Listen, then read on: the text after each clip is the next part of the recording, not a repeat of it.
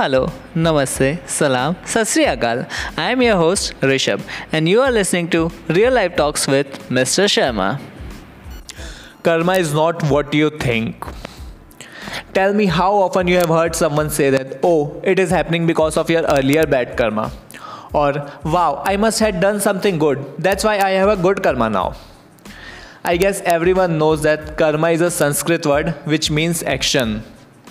Now, according to Buddhism, also, karma means action and not fate. In Buddhism, karma is an energy created by the action through thoughts, words, and deeds, and we all are creating karma every minute. It is most common to think that my present situation or karma is because of my past action, and this is all in my fate and is going to be this forever. But according to Buddhist understanding, karma is an action and not result. The future is not set in stone. You can change the course of your life by changing your action.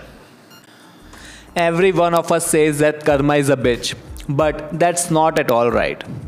It is our thinking that made us to see the things in a way which is actually not the reality. It is our thought which attracts the good and bad things in life. Let's suppose you have done something bad, like you have dumped your friend in any XYZ situation, and now you think that you will also going to face something like this in the near future. Then, here your action can be changed by you, but you have already decided that you have done wrong, then wrong should come to you. Then, you are sending the message out that, okay, let the bad things come to me, I am ready for it. Suppose if someone's left you or cheated on you, despite of your loving and caring nature, now you may be thinking or praying that they will also going to face the same rejection, but they didn't. Now you thought that there is nothing like karma exists, it's just your luck or life which is bad. But this is only your perception, because the person who have dumped or rejected you never thought this way. What if they thought like, okay, they shouldn't have done what they have done with you, but now I take full responsibility of my action and I will be faithful to the person who will be faithful to me.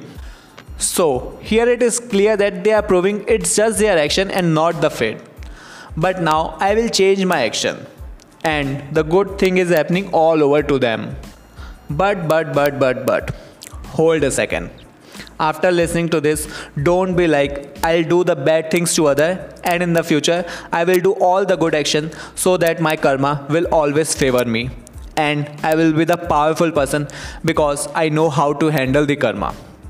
If you are thinking like this, then my friend, you are wrong because you have totally misunderstood the meaning that I have told you till now. Karma is a result of intentional action and not the unintentional deeds. If you are doing something bad by the intention, then the worst will happen to you. So don't be a fool and later abusing the course of the karma. Remember, karma says, if you focus on hurt, you will continue to suffer. But if you focus on the lesson, you will continue to grow. Okay, so that's all for today. I'll meet you on the next episode of Real Life Talks with Mr. Sharma.